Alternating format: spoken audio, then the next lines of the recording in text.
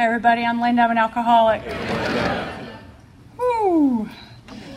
My fear of people has not left me in this particular moment, but I'll settle in here in a minute. I am incredibly grateful to be here, incredibly grateful to have been asked to do this.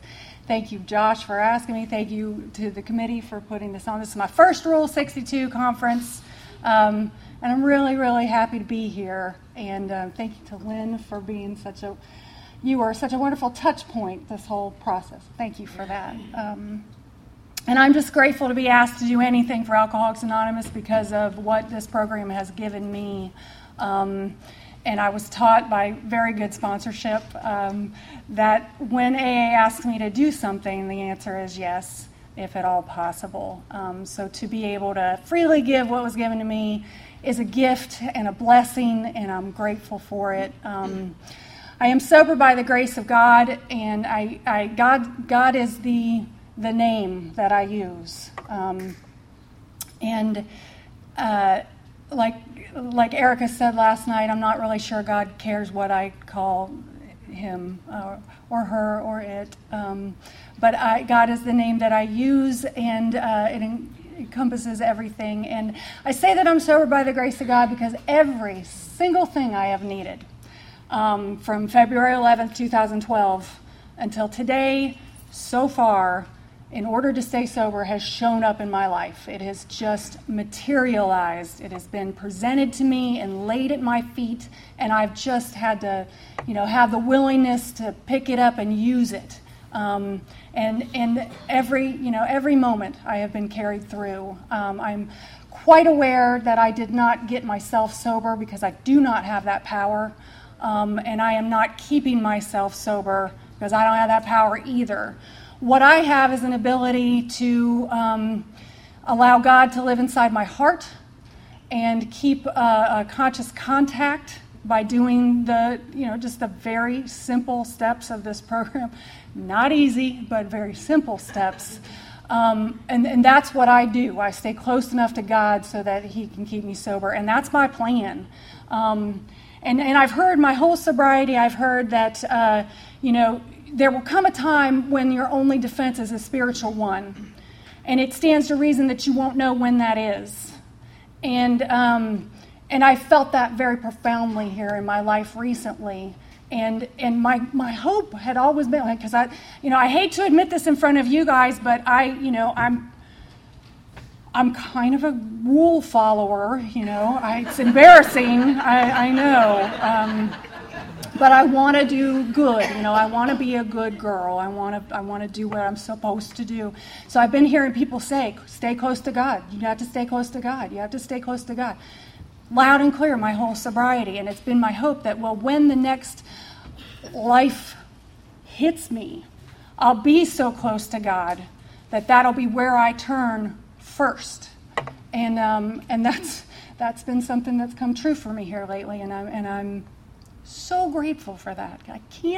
Sometimes I look back, I can't even imagine how in the world I ever survived without a relationship with a power greater than myself.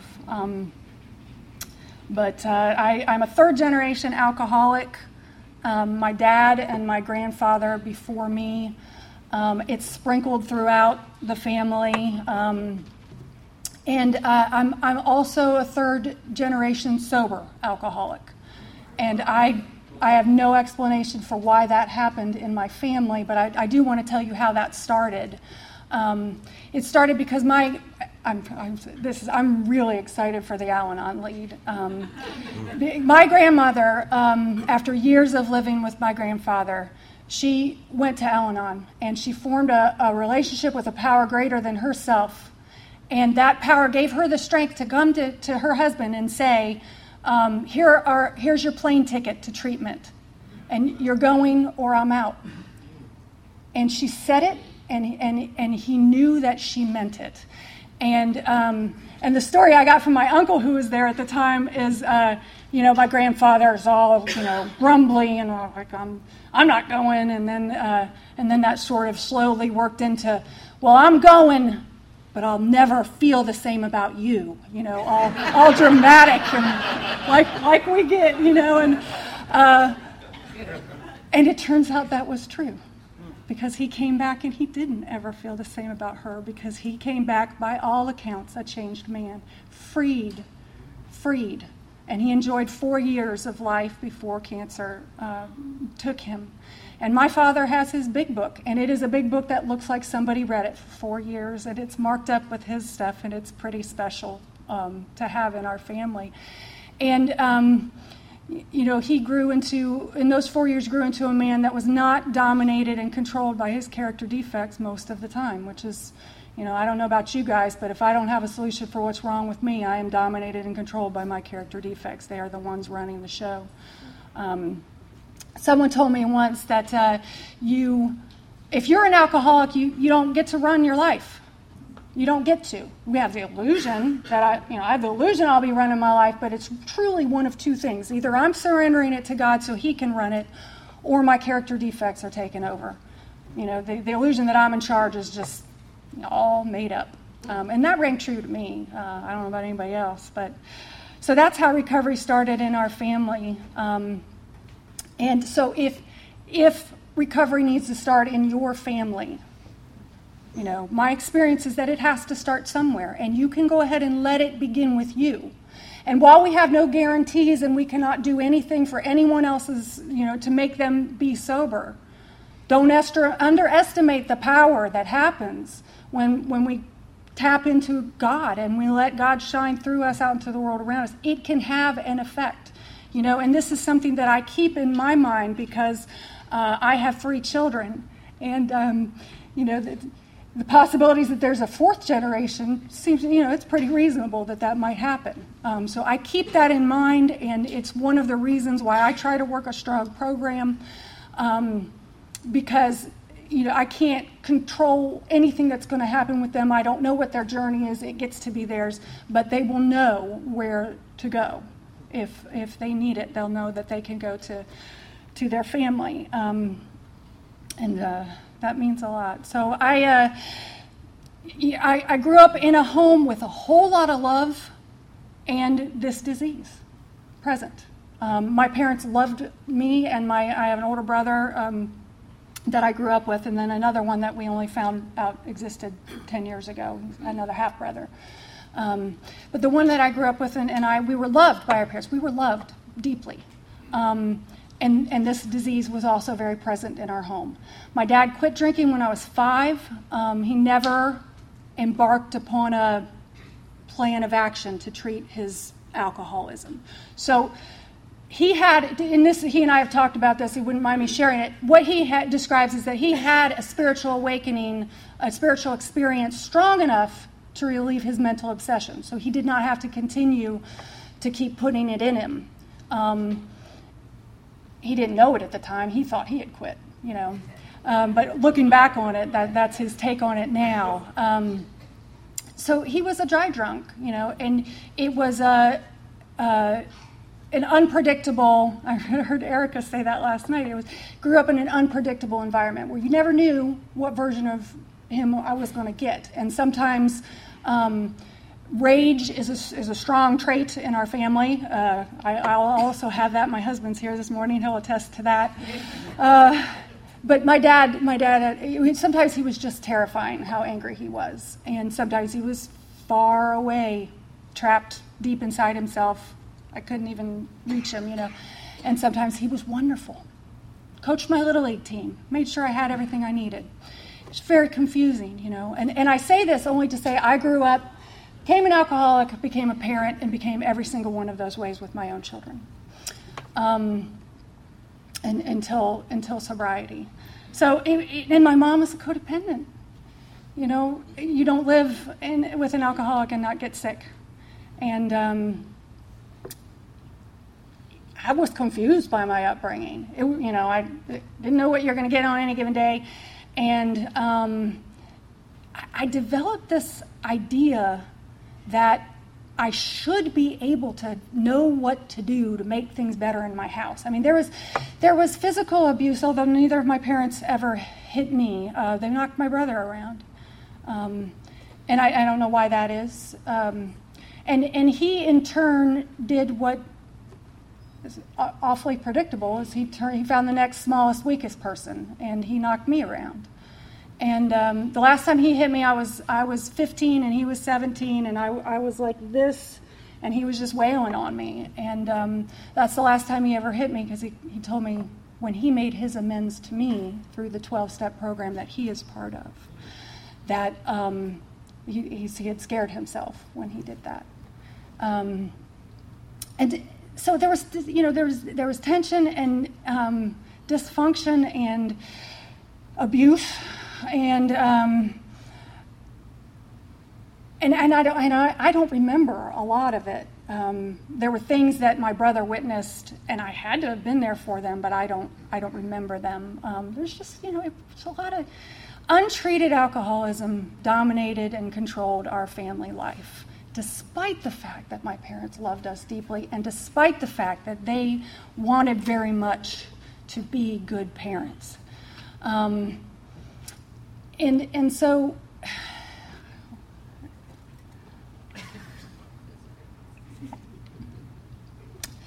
I had this idea that I should be able to know what to do to make things better in my home. If I could just figure out what to say, how to act, how to break the tension, what to do, that I should know. I should be able to figure it out. And I never could. I never knew. I never got it right. So my ego was very present from a very young age, telling me that I should be able to be strong enough, capable enough, competent enough to fix everything for everyone and fix, manage, and control. And if I could just wrestle the right stuff out of life, everything would be great. And so I carried that on my little girl's shoulders, which is kind of heartbreaking when I look back on it. And I have a lifelong internal voice of not being good enough, just not being good enough. I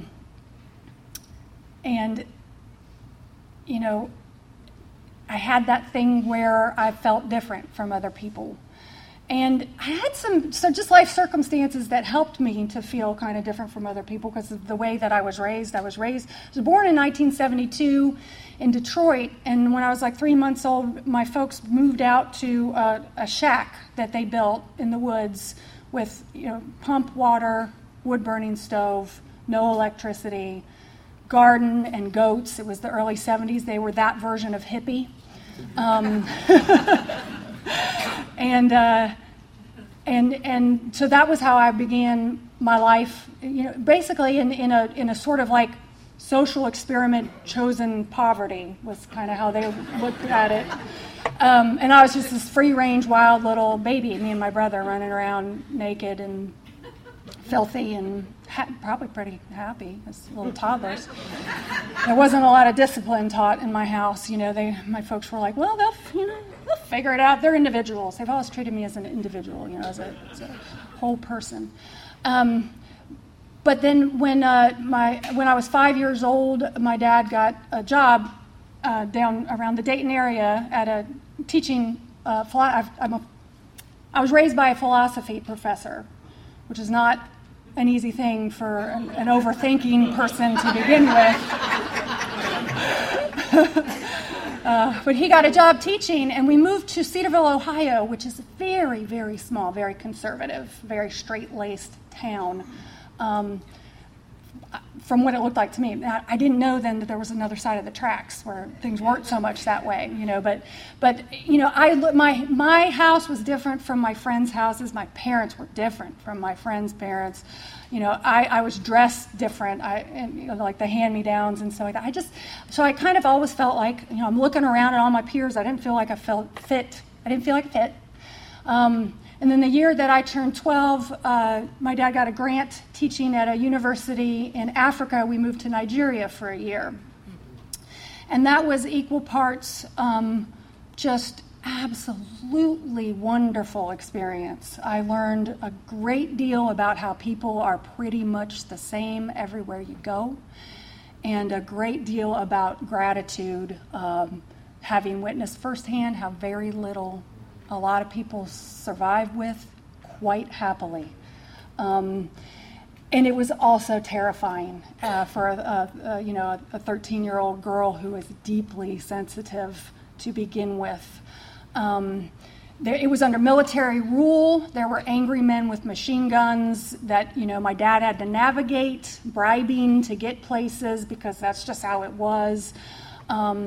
We were semi-rural, so we saw a lot. There was a snake that got into my bedroom. And you can't call animal control in 1985 in Nigeria, My dad had to go in there and kill it, and that's just how it went. And then, he's the next day parading it around the neighborhood, and all the men come out, and everyone's talking about what kind of snake they think it is, because people are the same everywhere, Just they were scared, and it's 13 years old is marrying age in that culture to some degree, and I got looked at, I got talked about, people. Grown men talked to my dad about marrying me right in front of me, and it made my skin crawl. I hated that attention. I hated that. It made me so uncomfortable as a young woman to have that kind of attention on me, and to have the sense that I was being looked at as a sort of a thing instead of a person. So I had started having some recurring nightmares over there. It was, as I look back, it was a great grand adventure, and it was also traumatic in some ways, especially for a deeply sensitive little girl. And so we come back to small little Cedarville, Ohio, and I'm in 7th grade. Oh, and the year before we left, I had broken my leg in a skiing accident, and then I crushed one side of the growth plate in my knee, and then I grew a bunch, so my leg grew crooked because it was only growing on one side. So I'm back from Africa. I've never fit in. I have a crooked leg, and I'm in 7th grade.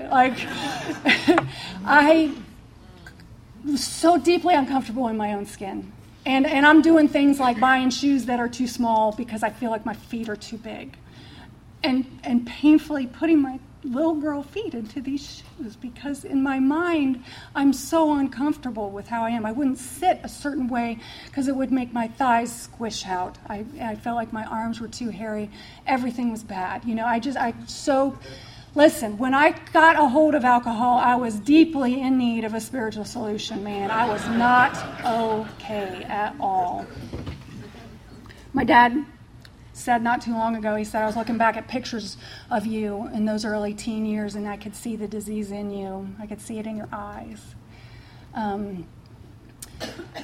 So that first, and my mom, she very good mom. She gave me all the good talks that you're supposed to give your children and stuff. And, she's like, it runs in your family. You got to be careful. Drugs are dangerous.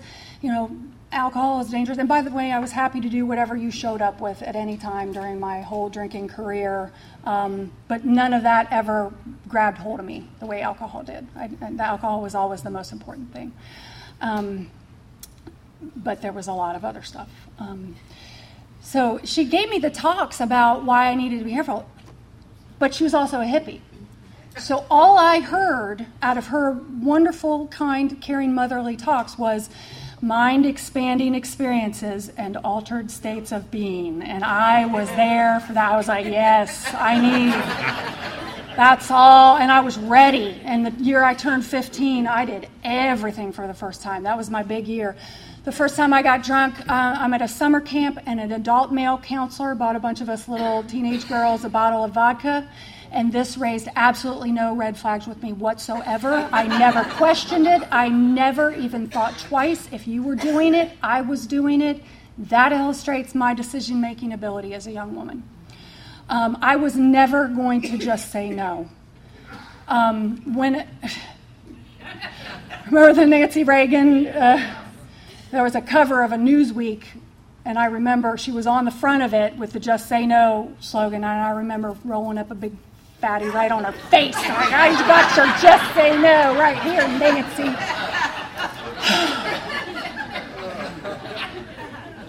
It just wasn't going to ever be part of my story, I don't think. Because that first time I got drunk, I felt, and if I could still get this feeling, I probably never would have stopped. I never would have stopped. We were kidding.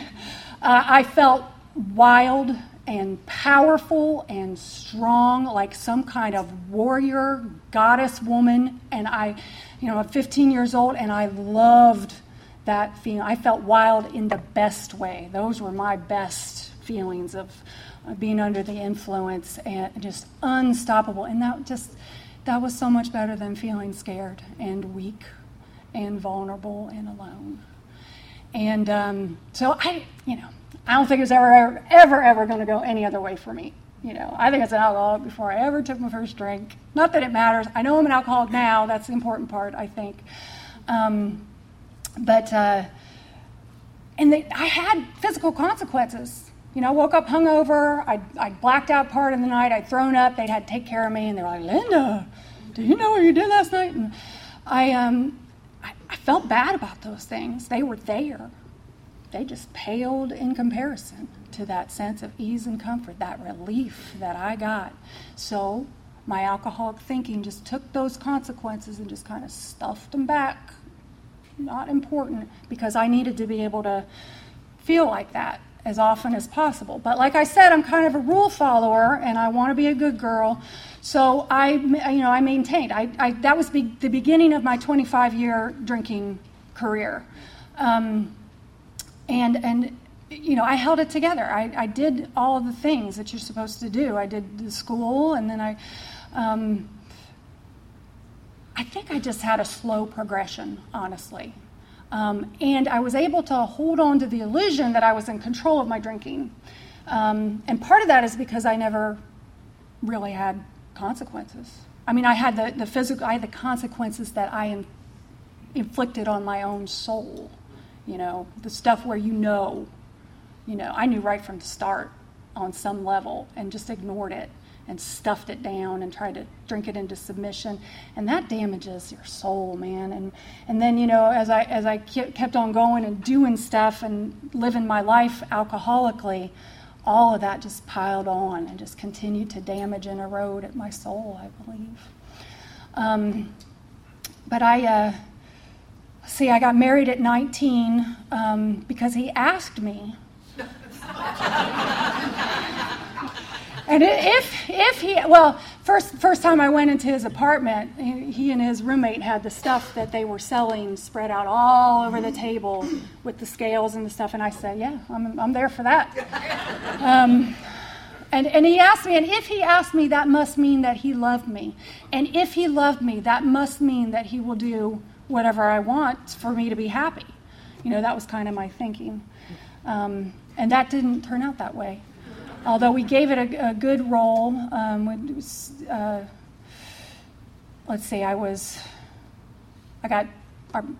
first son was born when I was 21, and we got divorced when he was 6. So we gave it a good roll, It was, and he was an alcoholic. I even went to Al-Anon to fix him because I had no idea I was an alcoholic too at the time. I just didn't know. Like I said, I didn't have those big consequences.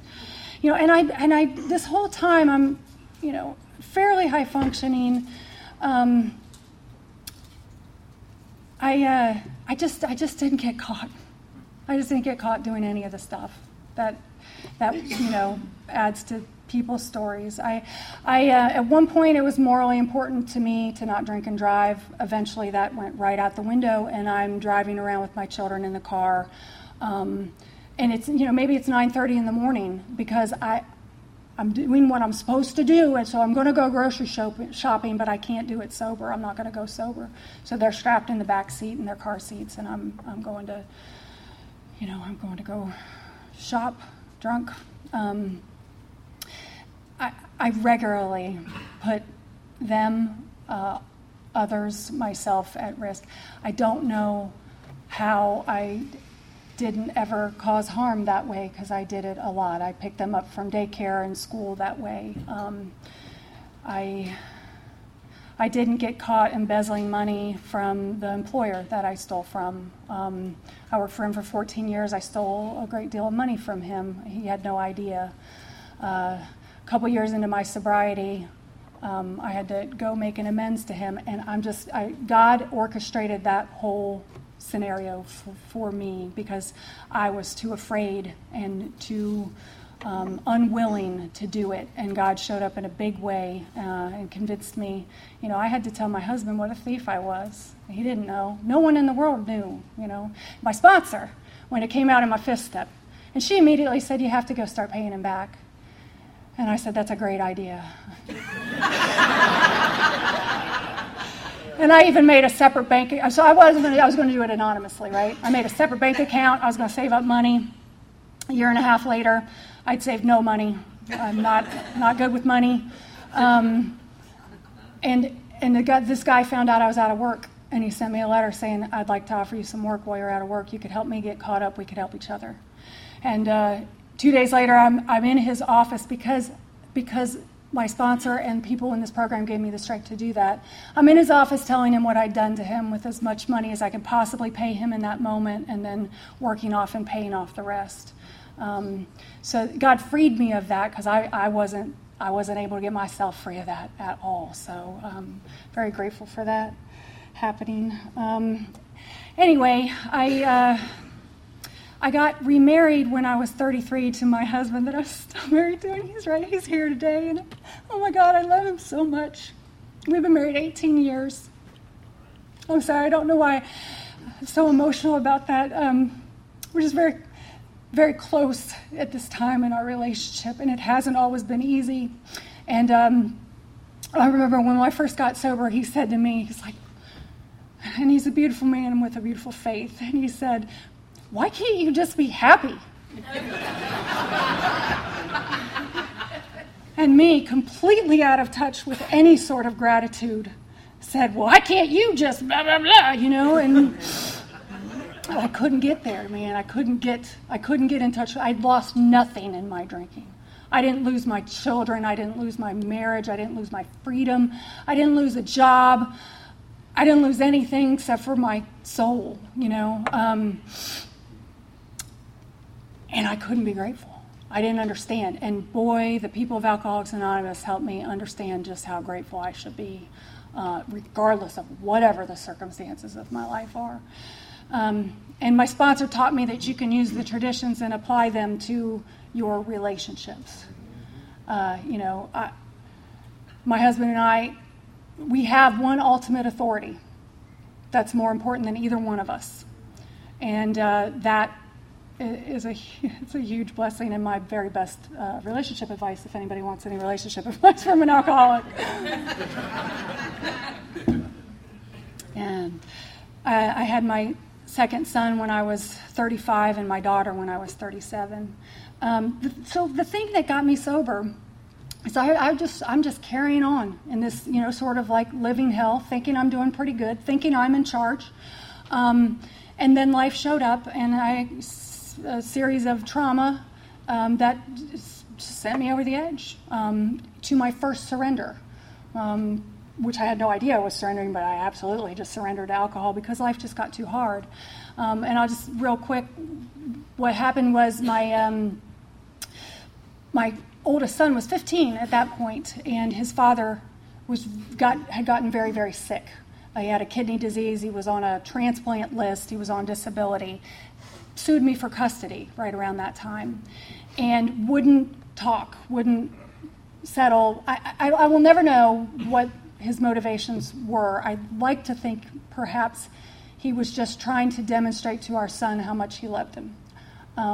That's what I would hope for. But anyway, and I even offered money to try to settle and work things out. We had always shared our son fairly well up until that point. But this custody thing happened, and it had to be a trial, and I couldn't make it stop. I was powerless. I had to go through this trial, and all of the conflict that put my 15-year-old and 16, he had turned 16 over that process, all of that pain that it put him through. He said to me once, "Mom, I'm in the position where I have to try to figure out which one of my parents is lying to me."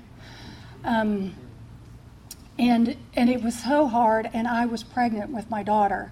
And 10 days before my due date, we had this trial. And so I think like 13 days after that, she was born. And then 16 days after that, my ex-husband got a kidney transplant. I remember he called me the night before, even though things were horrible between us. He called me and said, I'm getting this transplant in the morning, and I could hear the hope in his voice. And he went in for that surgery and never woke up. He suffered a lack of oxygen to the brain for a long enough period of time to cause brain damage. And he laid there in that state from June to November of 2009. And I had to take our son. I remember him calling me from the hospital that morning, and he said, I could hear it in his voice. He said, something's gone horribly wrong, Mom, and I'm holding my newborn daughter, and I can make everything wrong with her right just by holding her close to me, right? And I can't fix anything for my son. And I had to go take him to see his dad in that state. And I couldn't fix anything. I was so powerless. And I thought that I should be able to have some power. I thought I should be a good enough mom to be able to fix things. I thought it was my job to fix him and to heal his heart. I thought that's what I was supposed to be doing. And none of that is true. I don't have the power to fix anybody or heal anybody's heart. My job, and I didn't know this at the time, my job is to show up and love people. In whatever that looks like, in whatever moment I have with them, in my relationship with them, it's only just to love them. I cannot have that, that burden and responsibility is not mine to bear. But at the time, I didn't know that. I thought I was supposed to. And the pain of not being able to fix things for my son, because what kind of mother can't make things better?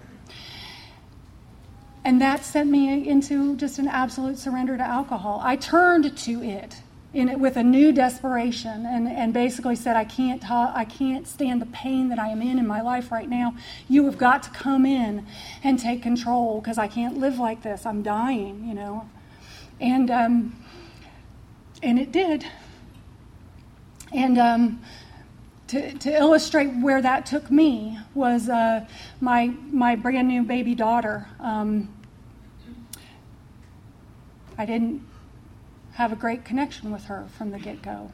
And I had this natural upbringing from these very natural people, and so I wanted to nurse her. I nursed all my children, and it was a point of pride for me to be able to do that.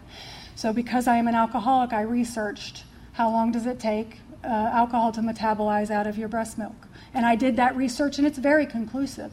And then I proceeded to absolutely ignore that data and all of the drinks that I had right up until the point where she would wake up in the middle of the night. I just pretended like those didn't happen, and I took my alcoholic thinking and just shoved those back to the back, And I went in and pumped, alcohol straight into her little baby body. And I remember there would be mornings when if I would wake up before her, I would be afraid as I was walking into her room of what I might find in her crib. And then she was fine. She was always fine. So that I didn't have to, I could say, oh, okay, well, everything worked out, so I'll just put that back. I'll just shove that into the back.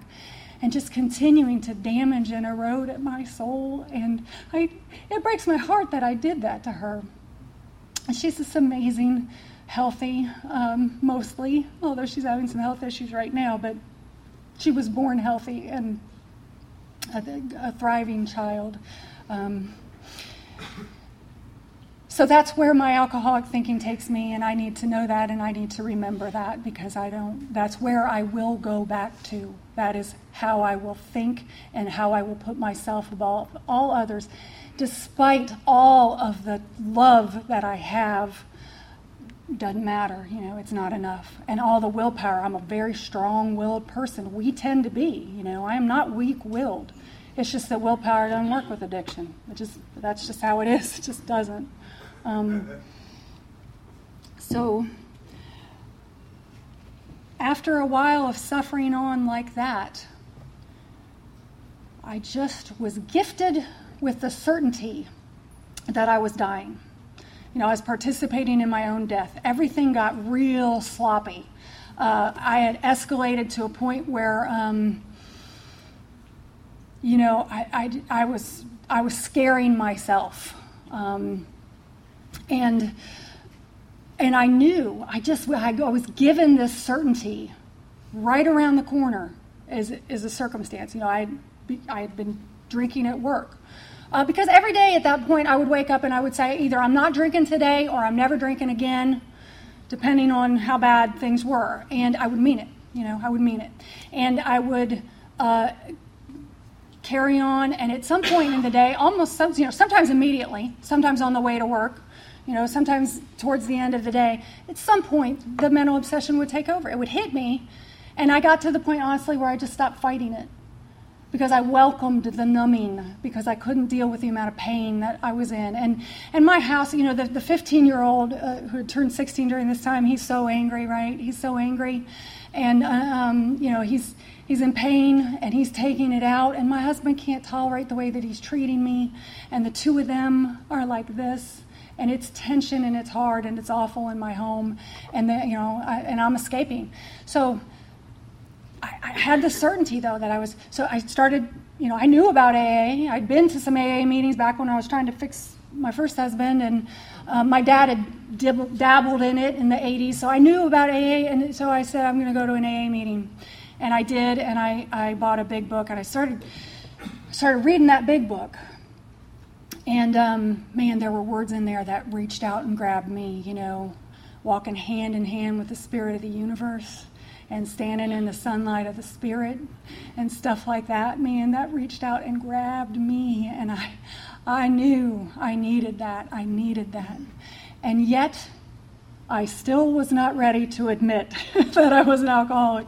So I get the part in the book that talks about, like, if you're not sure, try some controlled drinking, right? So I set about an experiment. And we were all hanging out. My plan was gin,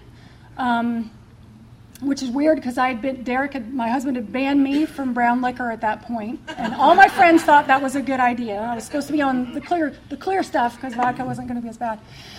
Anyway, it was gin that night, and I was going to sip it from a cup with a straw. That was my plan. And that, probably made it halfway through the first cup, and just got ripped and behaved horribly, and woke up the next morning, and I knew with an absolute certainty that I was an alcoholic. And it was the greatest feeling of relief I have ever felt, because part of me knew 25 years ago, and 25 years of fighting it and pretending like it wasn't real. And I was so relieved, and then I was terrified because I'd been around enough AA to know I was going to have to do stuff.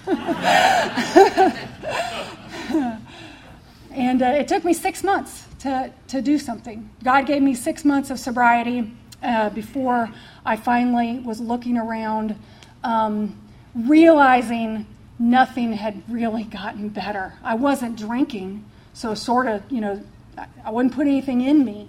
But I was in hell. I was an alcoholic without a solution. I had nothing to treat. I was in untreated alcoholism. So I had to, big deal I wasn't drinking.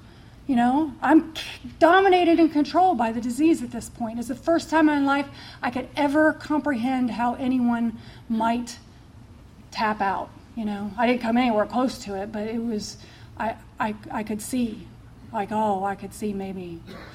And I go up to my sponsor, and just to ask her, it hurt so bad, it was just physically uncomfortable to ask for help, because I thought I was supposed to do everything on my own. I was supposed to be strong enough and capable and competent enough. And I asked her, and she said, sure, and like she does, and we got to work on the steps, and I just went through them. I was so numb because I was in emotionally protective mode that I learned to go to when I was a little girl. I was just so numb, and they worked anyway. They worked anyway, and that was the beginning of me learning there's another direction that I can turn to solve what's wrong with me. And I, what I've learned through AA is I can turn the other direction, and I can say to God the exact same thing that I've already known how to say, which is, I can't take the pain that I am dealing with. I can't live this way. This is too hard. This is me 6 months sober. And quite honestly, at every point along my sobriety, I've just continued to say this. I can't live by myself. I can't live left to my own devices. It's too hard. It's too painful. I need you to take over and run my life because I can't do it. And God has. So it's my experience there are two directions that I can turn. There's one or the other, and there's no in between. And I'm so grateful that I've learned to do that. And whenever I've done it, God has shown up in my life, and He's taken over, and He's taken control. And how things are now is that God lives in my heart. And I have a conscious contact with a power greater than myself. I have a design for living that works, and oh my God, do I need one, Most of the time, I can be okay in my own skin. And that is a miracle for a person like me. I still struggle. I did a 4th and 5th step this last week with my sponsor, and I still struggle with wanting to be perfect, because if I think if I can do everything perfectly, then I won't have to suffer consequences. If I can just fix and manage what's going on with my daughter's health. She's a gymnast, and she's strong, and she's fierce, and she's determined, and she's suffering from something physically and emotionally and spiritually, and it's so painful. And we're at the point where we're seeing specialists. And if I could just do all of that right, then she'll be okay. And if I can just know for myself, because a few months ago I got diagnosed with breast cancer, so if I can just do everything right, ask all the right questions, do everything right, then I'll be okay. And it's that my sponsor helped me to see, God, this is why step work is so wonderful. She helped me to understand that need to be perfect, it just all comes from fear. And then, that comes back to when I was a little girl just trying to fix everything, because if I could fix things, that I wouldn't have to be afraid, And listen, that's all just crap. It's not any kind of line of thinking that is helpful or constructive. My best line of thinking is, I can't take this. This is too much. The fact that I am functioning and doing as well as I am, and I am handling this fairly well, it's because the secret is I am turning it over because it's too big. All this stuff happening at one time in my life has helped me to understand I can't. It's just too much for me to carry. I got no choice but to give it over. I'm going to lay down and die of pain, or I'm going to turn it over to God and ask Him to run it. And, that's something I've known to a certain degree my whole sobriety. I've always known there's relief there. I'd gotten to the point where I don't sit there anymore feeling awful. I call my sponsor, I go to a meeting, I pray, I do something. This is a program of action. I've known that all along, but now it's like shown up with a bigger desperation. And it allows me to, instead of sitting there and wallowing in what's going on with me, it's allowed me to be so very grateful that what I have is treatable, that we're getting answers for our daughter, that she talks to me, that we are close, that she comes to me. And because of what you guys have given me, I have words of hope and encouragement for her. That my 16-year-old, who often gets my scraps of attention, because for one, he's 16 and he's off in his room for like 7 hours a day. But he came to me this week and said, "Mom, get a therapist."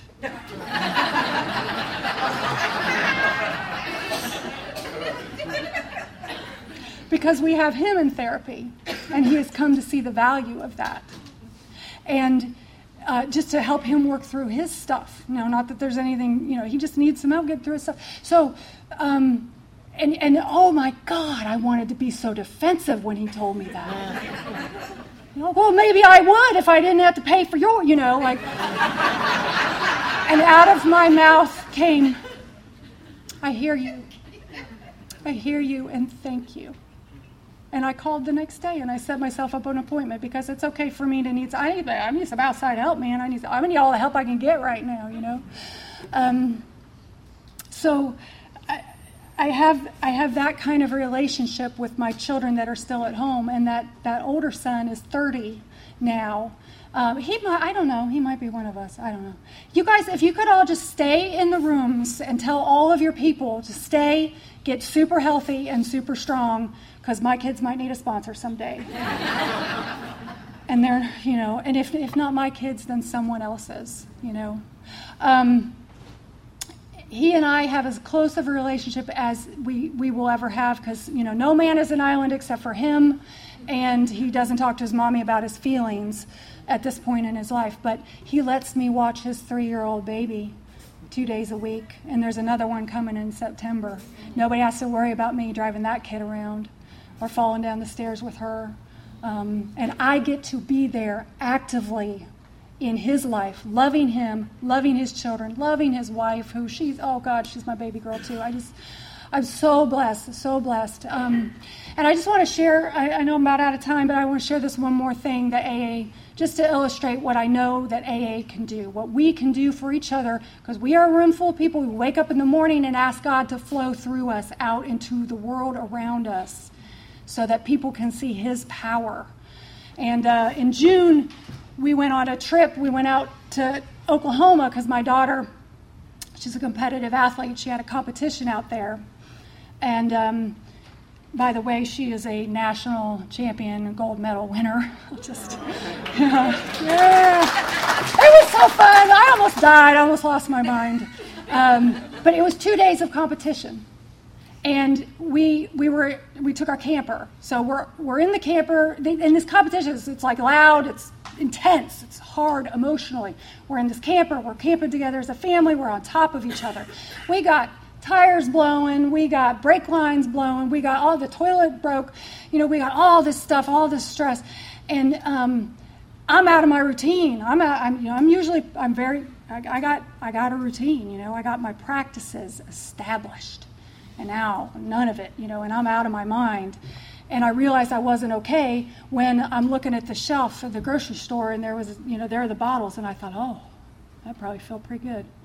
And it wasn't a serious thought, but it was there. And the next day, I walked into a meeting in Bartlesville, Oklahoma, and I said, I'm not okay, to a room full of you guys. And they weren't strangers, they were angels. And I unloaded. I unloaded all these things that were going on. I have cancer. And this man named Chris, he said, in his Oklahoma accent, when things get rough, sometimes I just like to say, all right, God, I can't wait to see what you do with this. I can't wait to see how you work this out. And this woman named Tammy gave me her phone number. And she said, you're going to have to call me and let us know, because we're going to be thinking about you. You're going to have to let us know how this all goes, because we know you're going to be okay. And this woman named Michelle held my hands in her hands, and she prayed over me and my family, and she wept with me. And those people saved my life that night. And I know that that's what we can do for each other. I've gotten to be on the other side of that, where someone else has been in tears, and I have shown up for them that way. It is a beautiful thing that we give each other. It is a gift that we give each other, and I'm insanely grateful for all of you and this program, and that's it.